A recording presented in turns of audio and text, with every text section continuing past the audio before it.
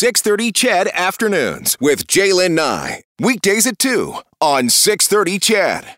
Okay, let's focus back on the federal election right now. And the Chambers of Commerce in Calgary and Edmonton, Alberta's two largest cities, they're joining forces, calling on federal politicians to focus on a few key issues in this election. All of the issues focus on rebuilding the economy in a much stronger way.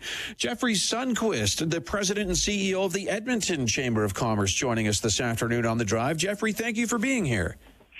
Thank you, Ted, and nice job filling in for Jaylen this week. Yeah, it's been my pleasure, actually. I love the 6:30 CHED audience, and Jaylen is so awesome. I like her as well. She's great.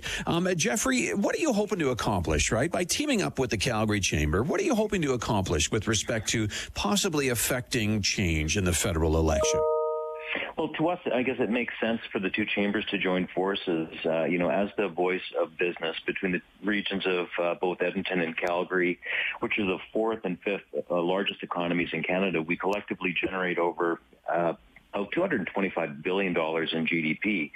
As such, together we have a stronger voice at the table when decisions are being made in Ottawa. And there are 5 key areas, from what I understand, that you want this election campaign to kind of focus on. What are those areas? Yeah, I mean, there's similar issues between Edmonton and Calgary affecting business, and those key themes, I guess, would be economic recovery and diversification, talent, skills, and jobs, of course, environment and climate, finance and taxation, and finally, trade and market access. Okay, let's dig into these. So economic recovery and diversification, that first themed area, what exactly do you mean? Well, we're grateful that the business community is very grateful for the support that the government has provided as they recover from the pandemic.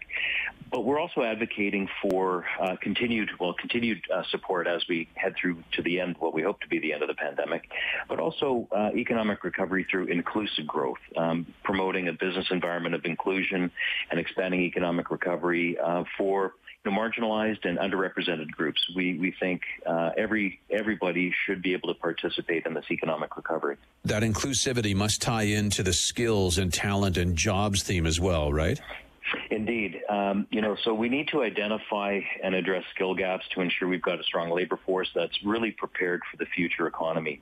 And we're strongly advocating that industry has a strong role to play along with government to collaborate with post-secondaries and to get that relevant skills training and micro-credentialing, which is really those short industry-related and industry-relevant short courses that potentially could be recognized by post-secondary institutions for higher learning. Yeah, that's interesting. Interesting indeed. With environment and climate, do the two chambers see that as like a potential opportunity area?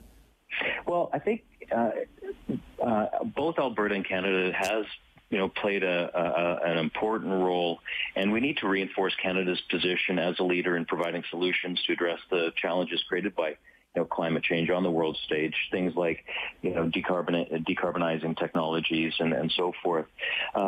So investing and scaling Alberta innovations, particularly emissions reductions technologies, and potentially providing tax incentives to do so is going to really help support the growth of those industries and also be reputational for the country. Yeah, reputational indeed. That's for sure. Okay, talk a bit more about the finance and taxation theme. I get the taxation theme, but what do you mean by the financing theme? Well, of course, we're all well aware that there's been significant spending during this pandemic, and again, it was certainly necessary.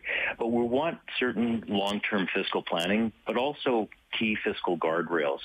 And so as these funds continue to be invested into communities, into business, there's got to be a balance between supporting industry and helping everyone through this pandemic and ensuring that we maintain a strong fiscal and tax regime that is attractive to inward investment.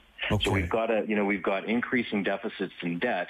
So how do we balance that exactly to pay down that debt, reduce the deficits, while not significantly increasing or without the increasing in tax tax is already a burden for individuals and certainly for business. Yeah. Okay. And market access, that's more than just market access to the petroleum products, right? Well, absolutely. And I think one of the things that's perhaps not well known is we've got significant interprovincial trade barriers within Canada. It's easier to sell to Mexico than it is to Manitoba. And we need to dismantle those interprovincial trade barriers. We should be able to sell across Canada seamlessly to grow our respective markets. And we also need to facilitate access to emerging international markets for both, our traditional exports. We are an exporting country, but also for emerging industries as well. Okay. And are you getting any feedback at all, or a chance to, meet with candidates or party leaders to kind of drill down on these themes with them? We haven't had any specific feedback, but if we look at the party platforms in aggregate, I think what is abundantly clear from all parties is that this economic recovery is going to be driven by business and by people. And so those investments and supports of business as we get out of this pandemic, and also supporting people, that's also going to help. We've got significant labor shortages in various industries, and so something as simple as, I guess I shouldn't say it's a simple solution, but an important issue is things like investing in affordable childcare to enable more people to return to work. Yeah, that's a big one indeed, for sure. All the parties seem to be touching on that one for sure in different ways. They all have different plans, right? But it's all included in their platforms now. It's that key of a component with respect to the economic recovery, that access to affordable childcare. Right. Well, people should not have to choose between work and childcare. Yeah. And women, quite frankly, are disproportionately impacted by these decisions. And we need this investment to get as many parents who would choose to work to get them back to work. Yeah. All right. Thank you, Jeffrey. I appreciate your time this afternoon. Thank you, Ted. Have a good weekend. That's Jeffrey Sundquist, the president and CEO of the Edmonton Chamber of Commerce. He was talking about how the Edmonton Chamber and Calgary Chamber have kind of joined forces to try and get the attention of the federal politicians in 5 key areas, key themes, as Jeffrey was describing them, with respect to kind of building our economy up again, especially coming out of the COVID situation. Those key themes: economic recovery and diversification, jobs, skills and talent, environment and climate, finance and taxation, and market access.